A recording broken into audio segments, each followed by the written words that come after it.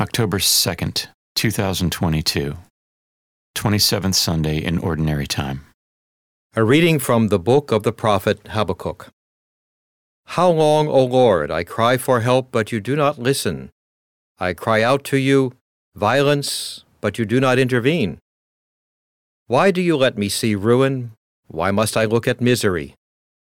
Destruction and violence are before me. There is strife and clamorous discord. Then the Lord answered me and said, Write down the vision clearly upon the tablets, so that one can read it readily. For the vision still has its time, presses on to fulfillment, and will not disappoint. If it delays, wait for it. It will surely come, it will not be late. The rash one has no integrity, but the just one, because of his faith, shall live. The word of the Lord.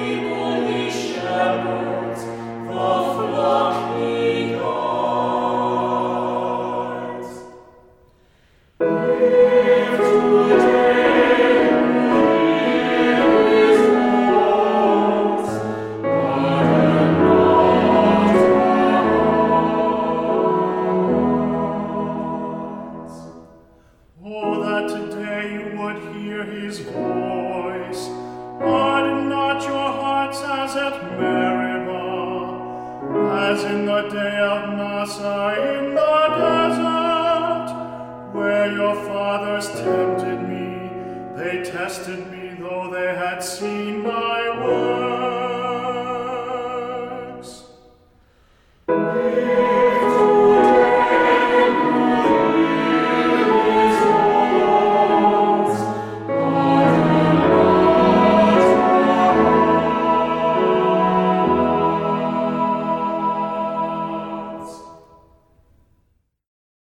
A reading from the second letter of St. Paul to Timothy. Beloved, I remind you to stir into flame the gift of God that you have, through the imposition of my hands.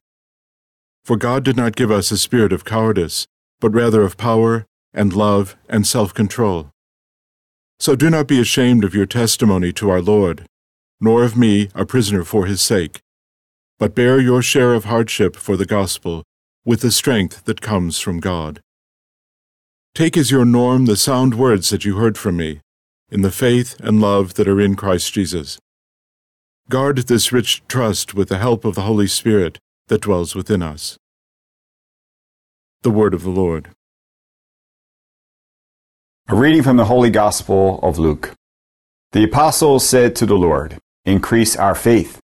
The Lord replied, If you have faith the size of a mustard seed, you would say to this mulberry tree, Be uprooted and planted in the sea, and it would obey you.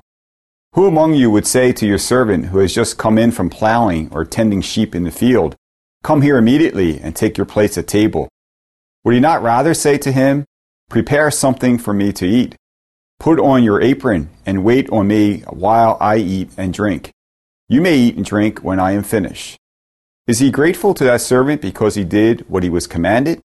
So should it be with you. When you have done all you have been commanded, say, we are unprofitable servants. We have done what we were obliged to do. The Gospel of the Lord.